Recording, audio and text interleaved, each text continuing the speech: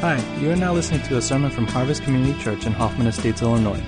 Today you will hear a sermon from Pastor Dave Lee, so without further ado, here he is.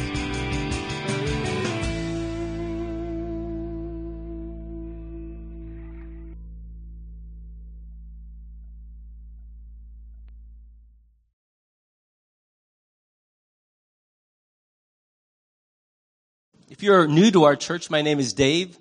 It is my privilege to serve as one of the pastors here. And we have been working our way through a series on the Gospel of John. And this morning, we come to a wonderful passage, and one that I think has been very important in many of our lives, and mine especially. I've just got to preface this by saying all week as I've prepared this sermon, the Lord was pounding away at my heart because this is a passage that is relevant to shepherds and also to under-shepherds. So because that describes the role I play as a pastor, in fact, the word pastor and shepherd are really the same word, the Lord has been just pounding away at me with ideas and thoughts, convictions about what it means to be a shepherd leader. But then I realized I'm going to preach to a congregation 99% of whom are not pastors, and where is the relevance going to be? And so I've really struggled to try to hear what God's saying to me and also hear what he's trying to say to everyone else. Hopefully I'll succeed, we'll see. But I hope that you will understand that this passage has done a very important work in me first. And I feel encouraged, corrected, chastened, rebuked, all of it by what God has said. I want to start by just reading the passage for you. And again, I thank you, Pastor Jared, for acknowledging it. I want to really say thank you to the trailer team and the setup team. I don't know if you enjoyed getting out of bed at -10 this morning, but imagine spending the first hour of that day outside with a car that won't start and all of that. And just amazing to watch this team's dedication. It really moved me. I rolled up just in time to see them pull away from the ministry center, so I helped by staring. But just really grateful. And for the way I see our whole church rally together at times like that, it really encourages me a great deal. I want to read for you John chapter 10, verses 1 through 18. That's a text for this morning. It says, "Very truly, I tell you, Pharisees, anyone who does not enter the sheep pen by the gate, but climbs in by some other way, is a thief and a robber. The one who enters by the gate is the shepherd of the sheep. The gatekeeper opens the gate for him, and the sheep listen to his voice. He calls his own sheep by name and leads them out. When he has brought out all his own, he goes on ahead of them, and his sheep follow him because they know his voice. But they will never follow a stranger. In fact, they will run away from him because they do not recognize a stranger's voice." Jesus used this figure of speech, but the Pharisees did not understand what he was telling them. I love this about Jesus. Even when his enemies are confused, he's gracious. And therefore Jesus said again, "Very truly I tell you, I am the gate for the sheep. All who have come before me are thieves and robbers, but the sheep have not listened to them. I am the gate.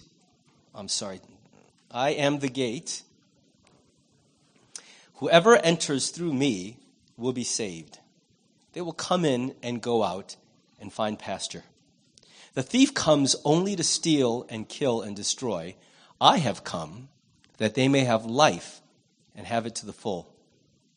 I am the good shepherd. The good shepherd lays down his life for the sheep. The hired hand is not the shepherd and does not own the sheep. So when he sees the wolf coming, he abandons the sheep and runs away. Then the wolf attacks the flock and scatters it. And the man runs away because he is a hired hand and cares nothing for the sheep. I am the good shepherd. I know my sheep, and my sheep know me. Just as the Father knows me, and I know the Father, and I lay down my life for the sheep. I have other sheep that are not of this sheep pen. I must bring them also. They too will listen to my voice. and there shall be one flock and one shepherd. The reason my Father loves me is that I lay down my life, only to take it up again. No one takes it from me, but I lay it down of my own accord. I have authority to lay it down and authority to take it up again. This command I received from my Father. In preparing this series on the Gospel of John, I had to make a tough choice. I could go deep and granular and spend 6 years on this series, or I could give you a 50,000-foot view and choose specific things in each text, knowing that each Sunday there's no way to do justice to all the things that God is saying in each passage. Today we're looking at 18 verses, 18 of the most pregnant, rich, dense, truth-filled verses in all of Scripture. And I've got about a half hour to talk about it. So obviously, there's going to be some editorial choosing going on this morning. I want to look specifically at a few elements of this passage. And the truth is, if it weren't for Psalm 23 or the Christmas nativity scenes that you see, most of us today in modern America would probably never think about shepherds. When's the last time your car stopped on the road because a flock of sheep was crossing, like happens in Ireland all the time? When's the last time that happened to any of us who live in Chicagoland?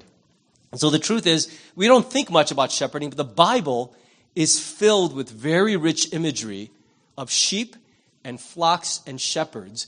It's as if something about that whole part of human life reveals a very important thing about the heart of God.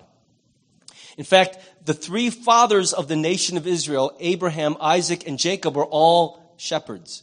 Two of the greatest leaders of Israel, Moses and King David, were shepherds. God himself is depicted as the shepherd of Israel, and they are his flock. Something about the act of shepherding not only prepares a person for leadership, but reveals something about the heart of God. So it's not surprising then that when we get to the Gospels in the New Testament, Jesus picks up that imagery. And in fact, he says of himself, I am the good shepherd. Paul later on also picks up that image, and he says anybody who serves as a pastor is a shepherd of God's people under the authority of the good, great shepherd, Jesus Christ. So let me tell you just a little word about the rhythms, daily rhythms of a shepherd's life. Each morning, the shepherd would bring his sheep out to the pasture, and the whole task of every day is to find good food and stay alive while you eat it. That's pretty much a sheep's job description. Find good food and stay alive eating it. And a shepherd's job is to help that sheep get its job done.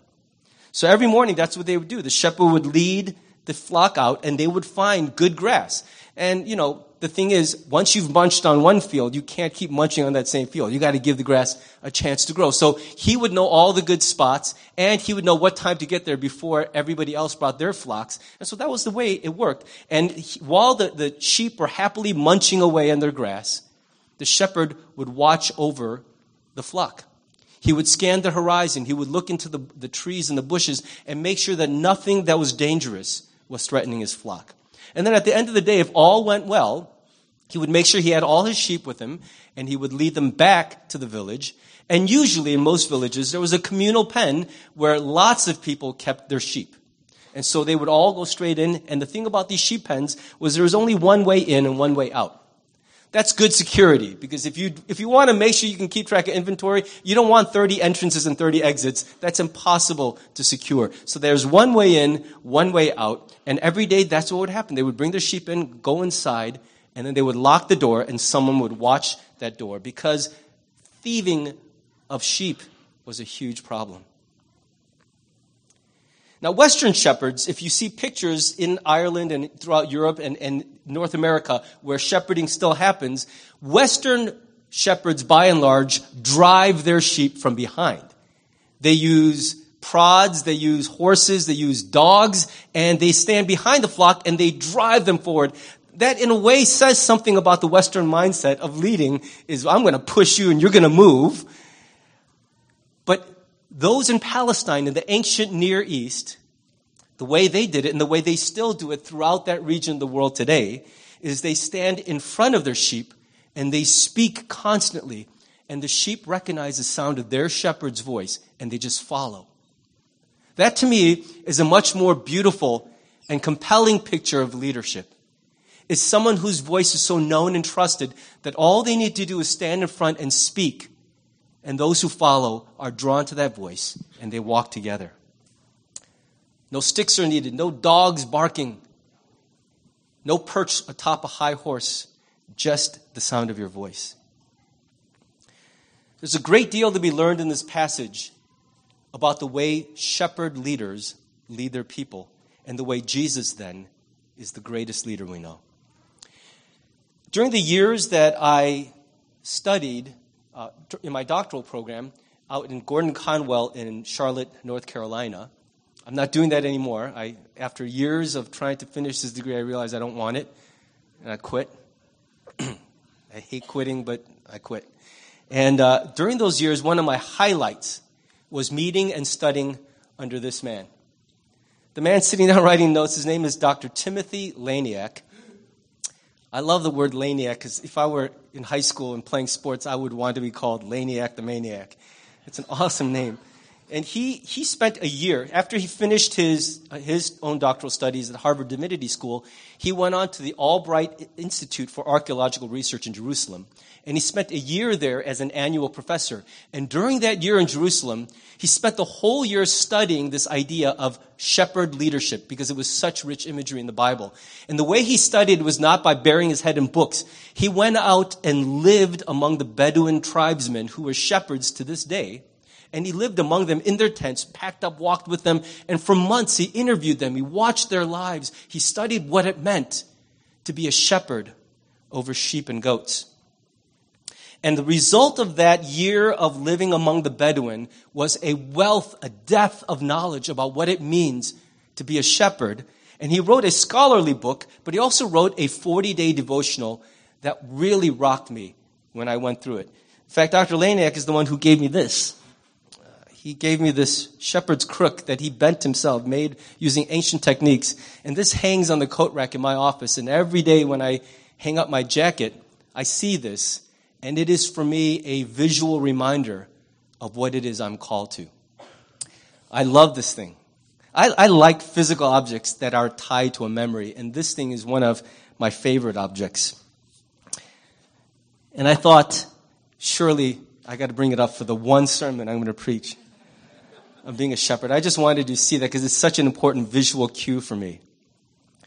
During that year, one of the things that routinely surprised Dr. Laniak was how the sheep and the shepherd recognized one another's voices. At first, he thought the Bedouins were pulling his leg, like putting him on, thinking, here's this white American, let's trick him, let's make him think that we could actually hear individual sheep's voices and that they could recognize our voice. The crazy thing is, you can go into the middle of a crowded village in the communal pen, and there's 5 or 6 flocks, maybe 1,000, 1,500 sheep, all crowded around, and a shepherd would go, hold on, Blossom is not happy right now. And he's like, come on, man. I go, no, I'm serious. My sheep Blossom is in trouble right now. I could hear it. It's much like the way a mom in a crowded, noisy room goes, I'm sorry, hang on. Yeah, that's my kid. How can you hear there's like 1,000 babies crying. I know, but my kid has this very distinctive cry. It's that kind of recognition, intimate, aware, knowledgeable, personal. And what he was astounded by was how specific that recognition was in both directions. He would listen to one of the Bedouin tribesmen shout out an order to the sheep, and they would respond. And he's pretty good at imitating voices. So he would try to do it exactly the way they got that guy did it, and the sheep would look agitated and nervous. They know the difference between their shepherd's voice and an imitator of their shepherd's voice. It's that specific. And what's even crazier, and if you look at this passage, it shows you that shepherding has hardly changed in thousands of years, was that every shepherd gave a name to every sheep. That name was often rooted to something important, like what kind of weather or circumstances that sheep was born in, something significant that happened when it was a baby, and each one had a name. And the shepherd could distinguish between all these sheep. I look at pictures of flocks of sheep, I'm like, there's no way. I see twins. I have in-laws, 2 twin boys. To this day, they're like teenagers. I still have a hard time telling them apart. I'm like, which one are you again? I have to figure out which distinguishing mark for human beings I see all the time. These guys can pick out a sheep from among 100 other sheep that look virtually identical. This reveals something to us because of all the words which God could have used to describe who he is to us. He uses this powerful word shepherd, and he calls out this very specific thing because he's saying to us, when God looks at the world, when he looks out at humanity, when he looks at you, what he never sees is just a nameless face. I know that's how it feels sometimes to be us. I struggle with that because I was never really one of the insiders in the spiritual elite in the group that I was growing up in. There was a certain cluster of people who were inside. And then I was always the guy who was a little bit naughty. And so for some reason, it was really hard to break into that circle. And there are times when I felt kind of like I was marginalized or invisible. And I know some of us have struggled a great deal with that feeling of, do I matter? Am I even really here? See, what I think Jesus is trying to say is when he looks at the world, he never sees the people. He sees people. Every individual is recognized. I look at sheep and I see sheep. I couldn't conceive of a point in my life where I could tell one sheep from the other unless one sheep was clearly like all one color and the other sheep was all clearly the other color. Other than that, they're just sheep. It's not worth the trouble for me to distinguish between one from the next. But the heart of God is that when he looks at humanity, he sees people. He sees them name by name. And that was the crazy thing about ancient shepherds, and even shepherds to this day, is they will stand outside the sheep pen and they will start calling out their sheep one by one. And as they say the name, the sheep come out to them. They recognize that they're seen and known personally, and they respond. The reason this is such an important teaching, we have to remember the setting. Jesus isn't preaching on a hillside to people. He's preaching directly in rebuke of the religious leaders of his day. This was a sermonette delivered not to the people at large, but directly into the faces of the Pharisees with whom Jesus was so disappointed. There were a lot of people in the crowd that were listening in, eavesdropping, watching the Pharisees get their butts handed to them. You know how it is. Like when you see 2 guys dueling it out and everyone else is like, ooh, oh, dang. It was that kind of argument. And Jesus was delivering this scathing rebuke to the Pharisees. Because in the last passage, if you remember 2 weeks ago, he had just healed a man who had spent his entire life being blind. This affliction that had marked and defined his whole life. And in compassion, Jesus sees this man, his story, and he touches him and he heals him. And he invites this man to come and follow and worship him. In the meantime, the religious leaders, seeing this miracle, this undeniable miracle, refused to believe it. Continued to openly reject Jesus as not being from God. And when this poor man who had lived his whole life afflicted was finally able to see, they did not celebrate with him, but they rebuked him. They said, "You are a sinner. You were born in sin. You deserve the affliction you had. That was on you, and now you're adding to your sin by following this imposter." They excommunicated him. They kicked him out of the only social construct he had available to him, and they made him a pariah, an outsider. The contrast between the way Jesus treated this man and the way the religious leaders treated this man could not be more stark. Jesus showed compassion and showed that he saw an individual person. These religious leaders just saw rabble. They saw faces in a crowd. They saw reputations, and they saw their system being threatened. And so he's delivering this rebuke to the religious leaders of his day, and he's so disappointed with them, which is why he's saying there is a difference between good shepherds and bad shepherds. It's almost as stark as if he's saying, I'm a good shepherd. Those guys are bad shepherds. There's a good kind of leadership and a bad kind of leadership. Can we say amen to that? In our day and age, that's the story everywhere. We are being scarred deeply every day by stories of poor leadership in every sector of our life. Some of us came under horrible leadership from the day we were born to a mother or a father who struggled to get it right. Were living steeped in their own pain and incompleteness. And their authority over us scarred us deeply. It marked us. Bad leadership has huge consequences over the lives of other people. And good leadership has amazing consequences in the life of those who are led. So the Pharisees had kicked this man out, and Jesus had picked him up. And it was illustrative of something Jesus is doing. That out of this whole flock called Judaism, Jesus was calling out another flock that belonged just to him. I think here's what I'm trying to say. Every one of us has a flock we belong to. One into which we were born. Every one of us has a tribe that was our starting point.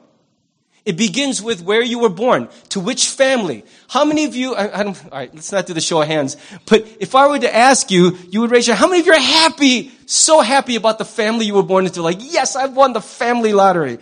And how many of you would be like, yeah, if I could have picked a different family, I probably would have. How many of you would have picked the ethnicity you were born with?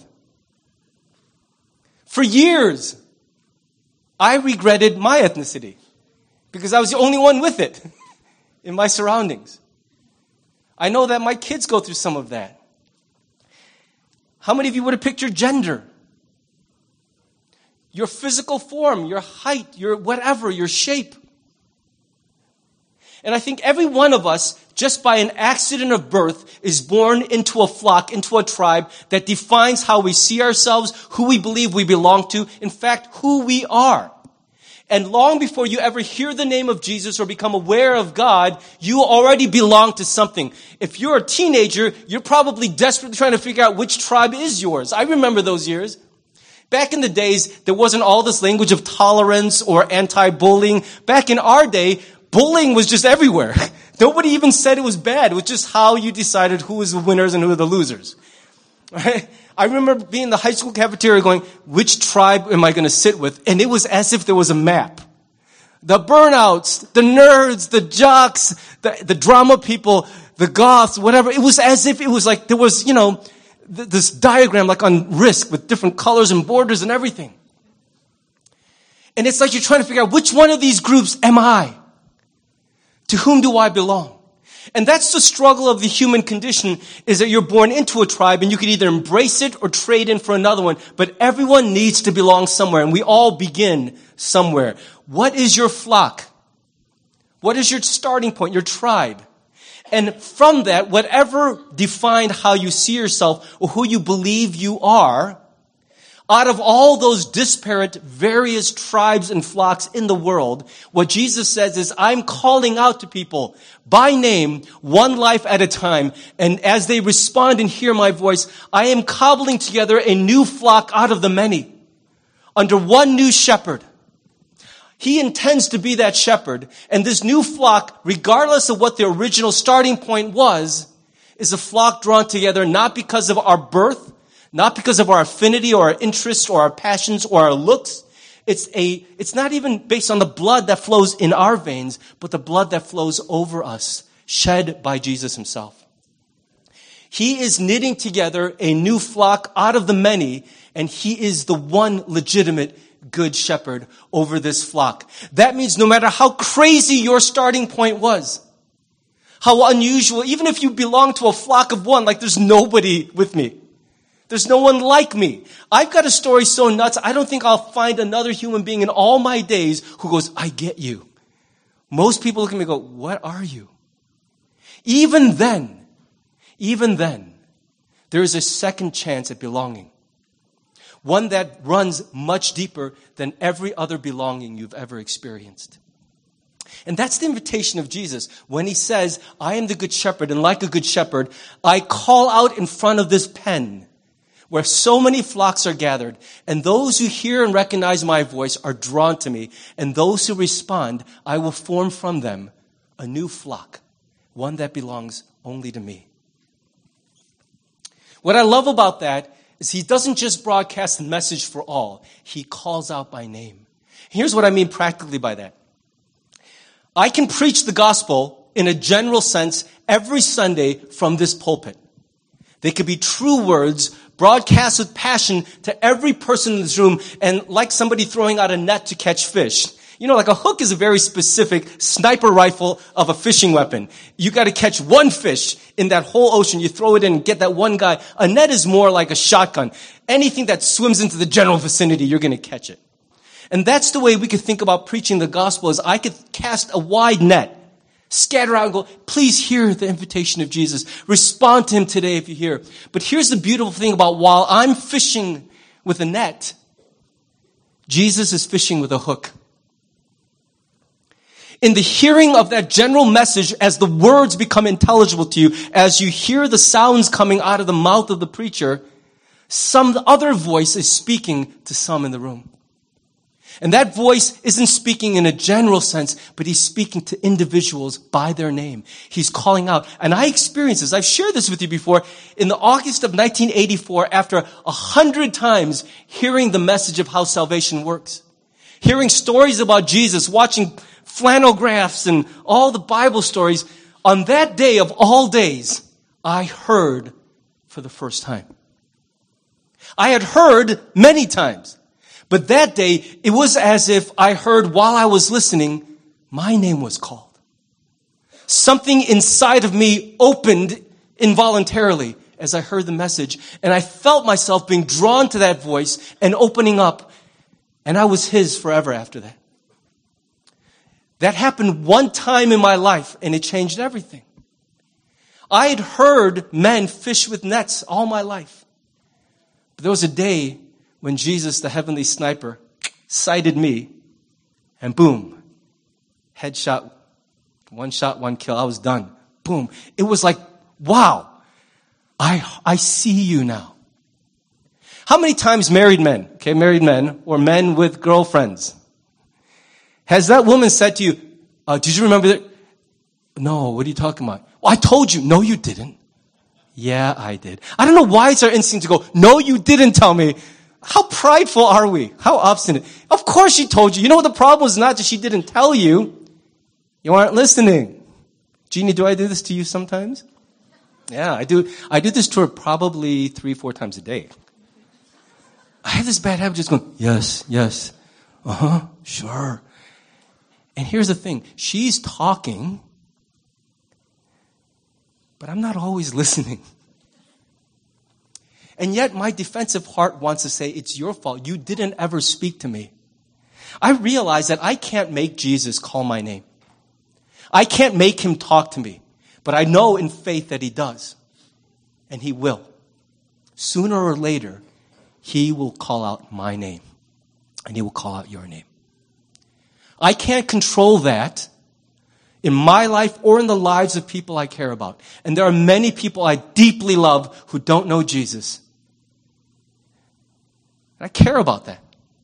But I have no control over when Jesus decides to speak their name. Here's the one thing we do have control over. We can listen. And just like I do to my wife all the time, where my ears are working, but my brain is done. There's a way to hear and not really listen. There's a way for this organ to work, but nothing is really entering my life. So I ask you simply this. You can't always control when Jesus speaks your name, but you could be listening for it.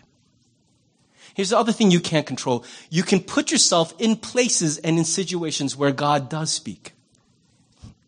I know that even if you get nothing out of the sermons and the service week after week, you are better off being here than not.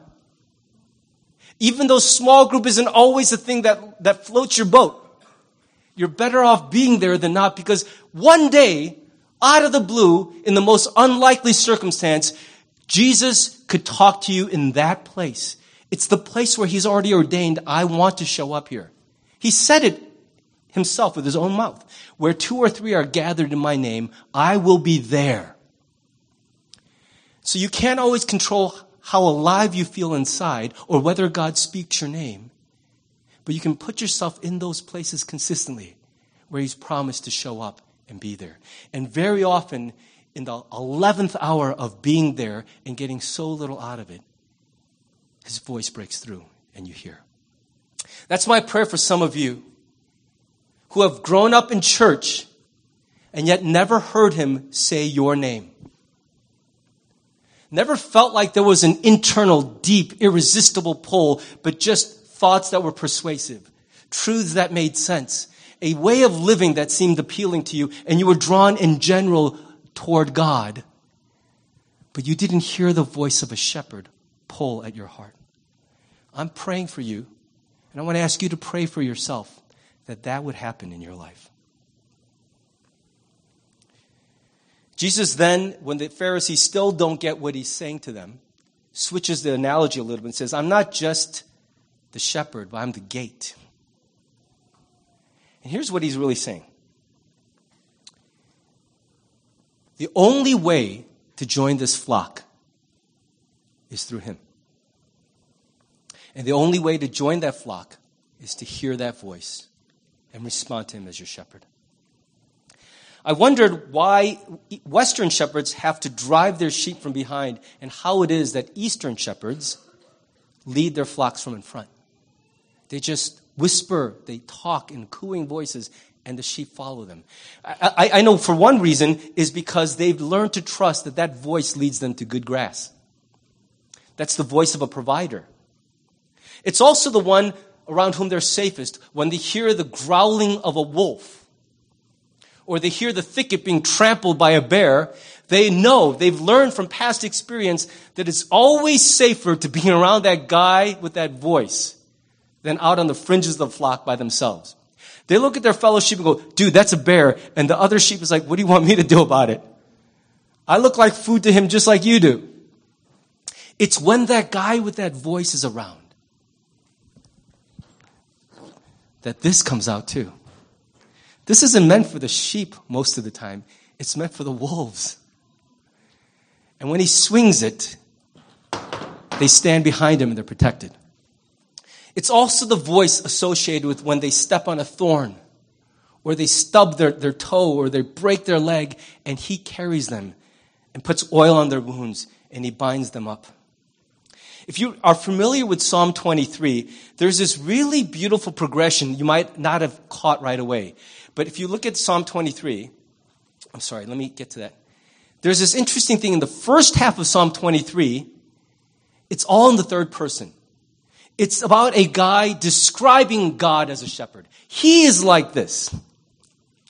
He is my shepherd. He makes me lie down. He leads me beside quiet waters. He refreshes my soul. He guides me in paths of righteousness for his name's sake. In other words, this is biographical. This is describing and talking about God, the shepherd. But then in the second half, an interesting shift happens. He switches to second person, and now he's no longer talking about God. He's talking to God, and he says to God, it's you.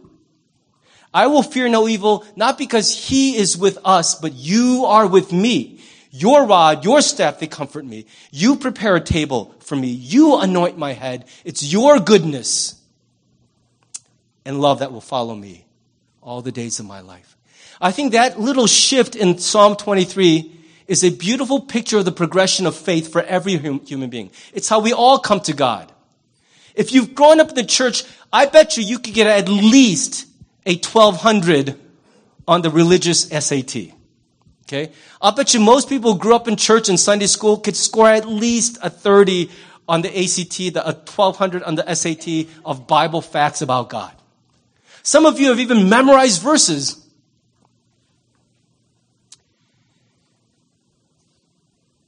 But the key of knowing Jesus is not knowing about him, but knowing him.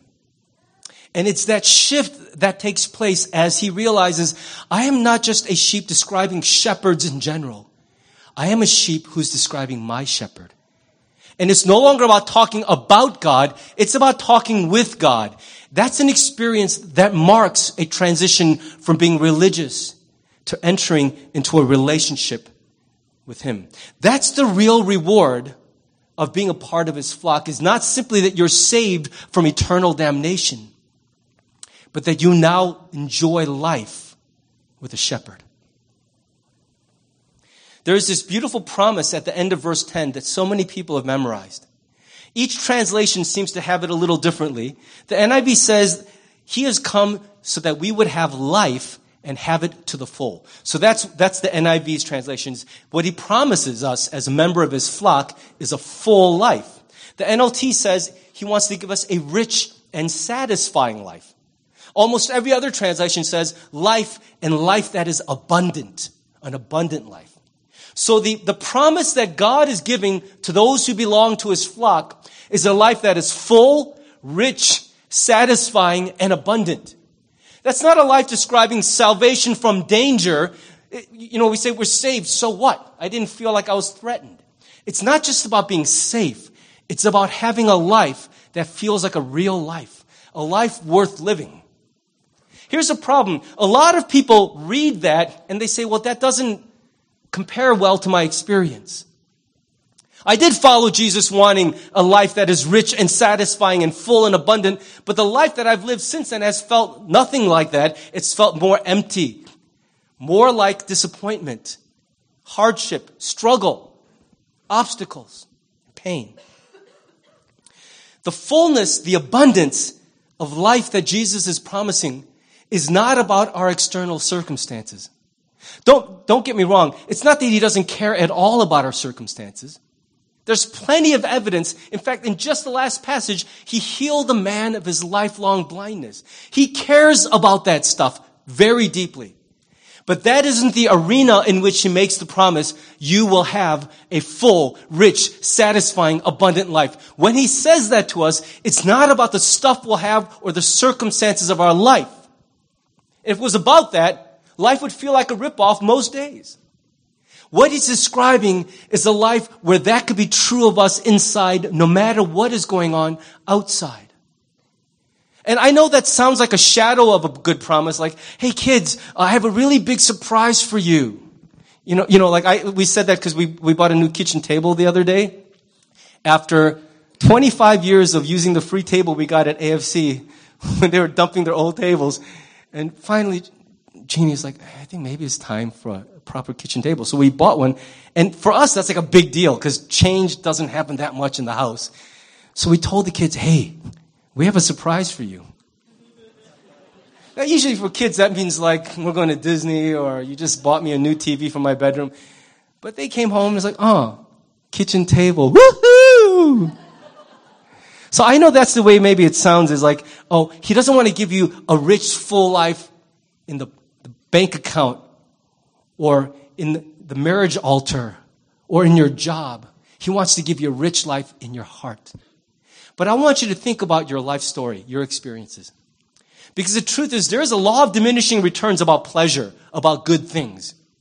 I've experienced that. I'm not a rich man, but I've experienced some great things in life. And what I've noticed at the age of 51 is it takes way more for me to feel anything at all. It used to be when I stayed at the Motel 6 that I would move up to the Ramada and I was like, dang, the Ramada's got going on. I remember the days when I thought Ramada was like a fancy place. I'm sorry if you own a Ramada, if your family owns a Ramada. I'm not saying it's bad. I'm just saying I thought that was the pinnacle of hotel. And then I stayed at really, really nice resorts. And I was like, dang, this is living. But then the third, fourth, fifth time I stayed at a place like that, the wonder is gone. I'm like, what's next? I don't want to fly coach anymore. I want to try a private jet. And then after that, it's like, I don't want to charter anymore. I want to own that jet. I want to be able to pick up the bathroom and go prepare the jet. That's what I want. And the further you go, the higher you get, the less you feel. There's this law of diminishing returns, a numbing effect. So that even if you get that rich, full, abundant life and everything outside, something dies every minute inside as you get all of that. That's why to say that's how I will know that Jesus kept his promise, that my life got better and better on the outside. If that's all you've got, God will be confusing, your life will be a huge disappointment, and the world will soon quickly run out of wonders to capture your heart. You will have to do more intense things just to feel alive at all. Do you remember when a golf trip with your buddies used to get you excited? And I was just like, that's a golf trip with my buddies. I'm going to have fun. It's awesome. But I remember when I couldn't stop thinking about stuff like that for a month. Oh, I can't wait for that trip. Now it's like, shoot, I didn't even pack. What city are we going to again? What he says is there is a way to experience a growing, abundant fullness in your heart that has nothing to do with what's going on around you. If you've ever fallen in love, you know exactly what I'm describing. Young men falling in love are just idiots. It doesn't matter what anything, because it feels so good to know that that person loves you. And it's like, it doesn't matter if you get bad grades, if you don't get the job, you're like, I don't care right now, because I remember feeling like that. The day we got married, I was making $0 a year. I mean, that's every Asian parent's dream for their daughter, is that they would walk across the aisle with a man making a whopping $0 per annum. And yet, it didn't matter to me, because I looked at her, I thought, that's my wife. I don't care how much I earn. I had to care eventually, and we had to eat, but it's this weird bulletproofing, this kind of insulation that says everything could be going to hell, and yet I feel like I'm in heaven. And when we look back over our lives, we won't remember the comforts and the luxuries and the heights of experience. What we'll remember is the feeling of being loved, of being accepted, of being known, of being cherished, and having someone that we could feel that way about as well. Those are the things we remember looking back, and when they don't happen, those are the things we mourn and grieve. Nobody said of an absent father, well, at least he gave me lots of money. I hardly knew him, but at least he gave me everything. That's not what we say. We grieve that he gave me so much luxury, and yet I never once spent an unbroken hour getting to know my Father. The abundant life which Jesus promises us rises out of this individual, personal, life-giving relationship with him. So that even when everything is just falling apart, you still have the ability to feel okay, to experience joy in the presence of God. Jesus said it a little earlier in John.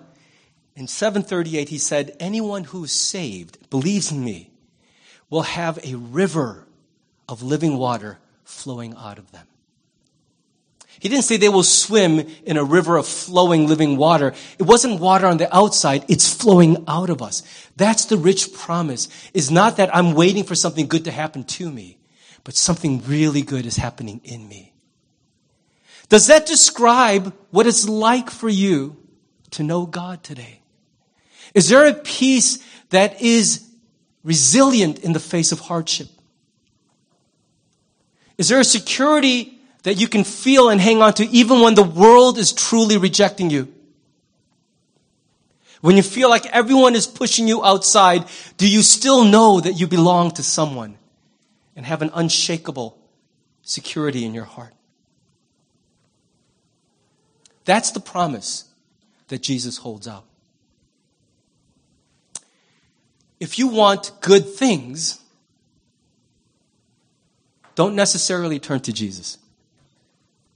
That's one lesson I've learned in life. If I need good health, good income, good looks, all of it, Jesus is not the place I'm going to get that stuff. He keeps going, I'm working on your heart, dummy.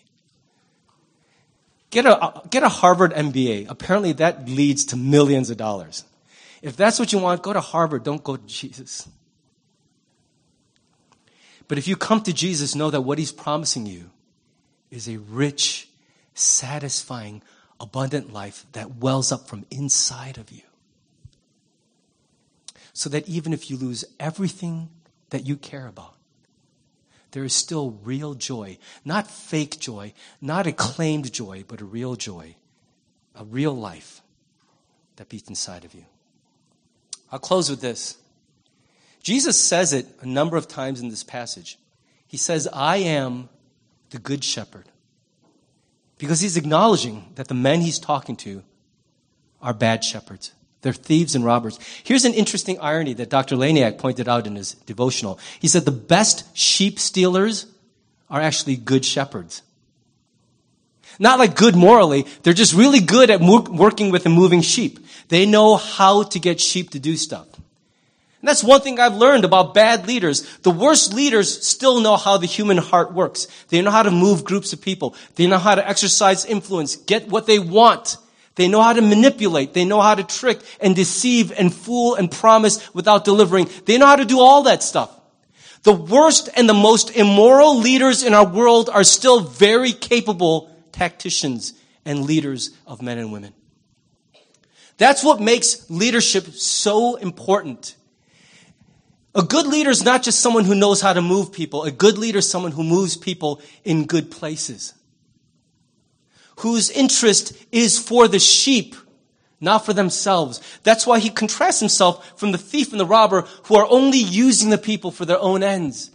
And he contrasts himself with those hired hands who are like, look, I just work here. Don't you hate that attitude when you're at a store and you're like, excuse me, I just bought this and this piece is missing. And they're like, what do you want me to do about it? I want you to do something. Anything. Just not what you just did. Don't dismiss my problem. Act like you care. Why should I? This is not my store. We have a department for that. I just work here. And he says that's the attitude of so many who are good at leading, who are authorized to lead, but should never lead anyone. Because when they lead, they break people. The reality of bad leadership is a reality of life. It's everywhere. And I'm not just talking about wicked or evil leadership, but inept leadership, unself-aware leadership, leadership that arises from refusing to grow, from maintaining apathy and a judgmental spirit. And what Jesus says is those kinds of leaders are everywhere in your world. Don't pin your hopes to human leaders. Eventually, they will let you down. That's happening in church world. It's happening in government. Even the entertainers and the athletes we look up to fail on a regular basis. There's no sector of human life where if we look to people to give us hope, we won't be disappointed. But he says not all is lost. There is a leader in this universe who is unfailingly good and can always be trusted. You have never known a leader like Jesus. You have never known a leader like him. He will never take from you more than he gives you. Who else do you know that's like that? Everyone wants something from you. But who do you know that will always give you more than he takes? He will never stop loving you no matter how ugly you try to be. No matter how unlovable you are being, he will not stop loving you. Even your own mother and father at some point will just finally go, all right, fine. If that's what you want to do with your life, throw it all away. I don't care. I've tried. I'm done. Even your own flesh and blood mother and father, you can push them to a breaking point. I did to mine. Many times as a teenager. I've made my parents cry with frustration. And at some point, they finally said, it's your life. Jesus will never do that to you. His mercies are new every morning. He doesn't get sick of your story. He doesn't roll his eyes behind your back. He doesn't throw you away because you won't change. He continues to pursue you. He'll never give up on you. Stop believing that you can have a purpose in your life. And when you're lost to Him and far away, He will never stop pursuing you. Some of you are like me. When you lose something or your family member loses something in your house, that's the new quest for the Holy Grail, and you won't rest till you find it. He's like that with people. He never stops looking for those who are lost to Him. And when you're in pain, and your pain isn't the kind of pain that just gets dealt with in a conversation and whisked away and fixed. When your pain is for a lifetime, when your pain is chronic, when it's the burden of an entire lifetime of learning to cope with it and wrestle with it, chronic pain alienates you because it makes everybody else tired of this unchanging reality. I know it hurts. It's always hurt. What do you want us to do? After a while, you get so weary of the pain of others when it doesn't change. And the person with that pain knows, I've exhausted everyone around me. Even as I begin with, well, you know how it is. That's how I feel when I talk about my insomnia. Some of you, out of just politeness, go, are you sleeping better? I'm like, well, no. And they're like, and I can see it in your face. The man is just, he's sick when it comes to sleep. Clearly he's making bad choices. He's got to stop with the screen time, whatever. I don't know, but I could tell in your eyes, you don't want to hear me finish the sentence. You're being very polite. But when that same situation persists for 30 years, everyone else is sick of it, but never Jesus. You will never know anyone like Him. He's the one with the smiling face who will go, tell me all over again. Tell me about that pain. I have healing for you. Come tell me again. Tell me what they did to you. Tell me again. He will never roll His eyes. He'll never judge you behind your back. Who else do you know that treats you this way? Because at the end of the day, no matter how hard-hearted, sarcastic, rebellious you may be acting, that's what your heart yearns for. That's all you really care about is, do I matter to anyone? Am I really loved? Am I really here? Am I valued? Does anybody care about me? You're looking around at the world and everybody's saying, no, the truth is we don't really care that much about you.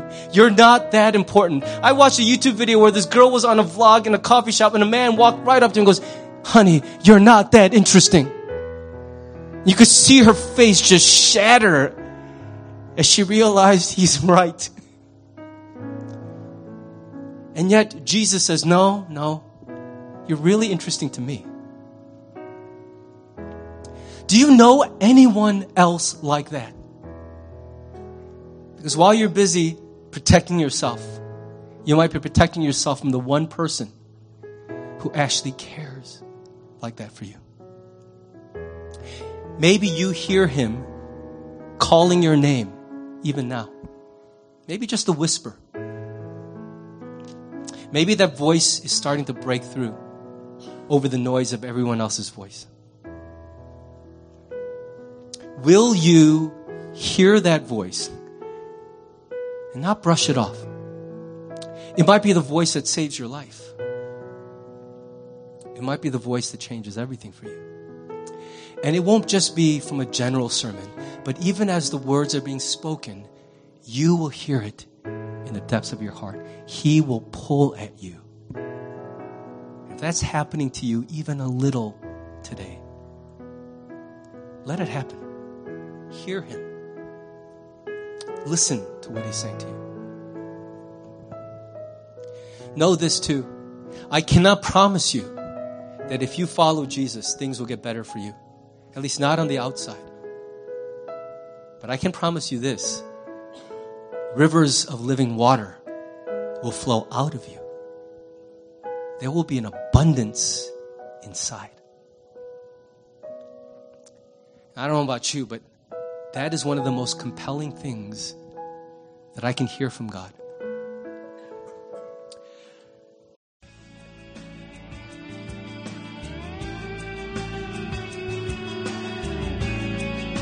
Thanks for listening to the sermon from Harvest Community Church.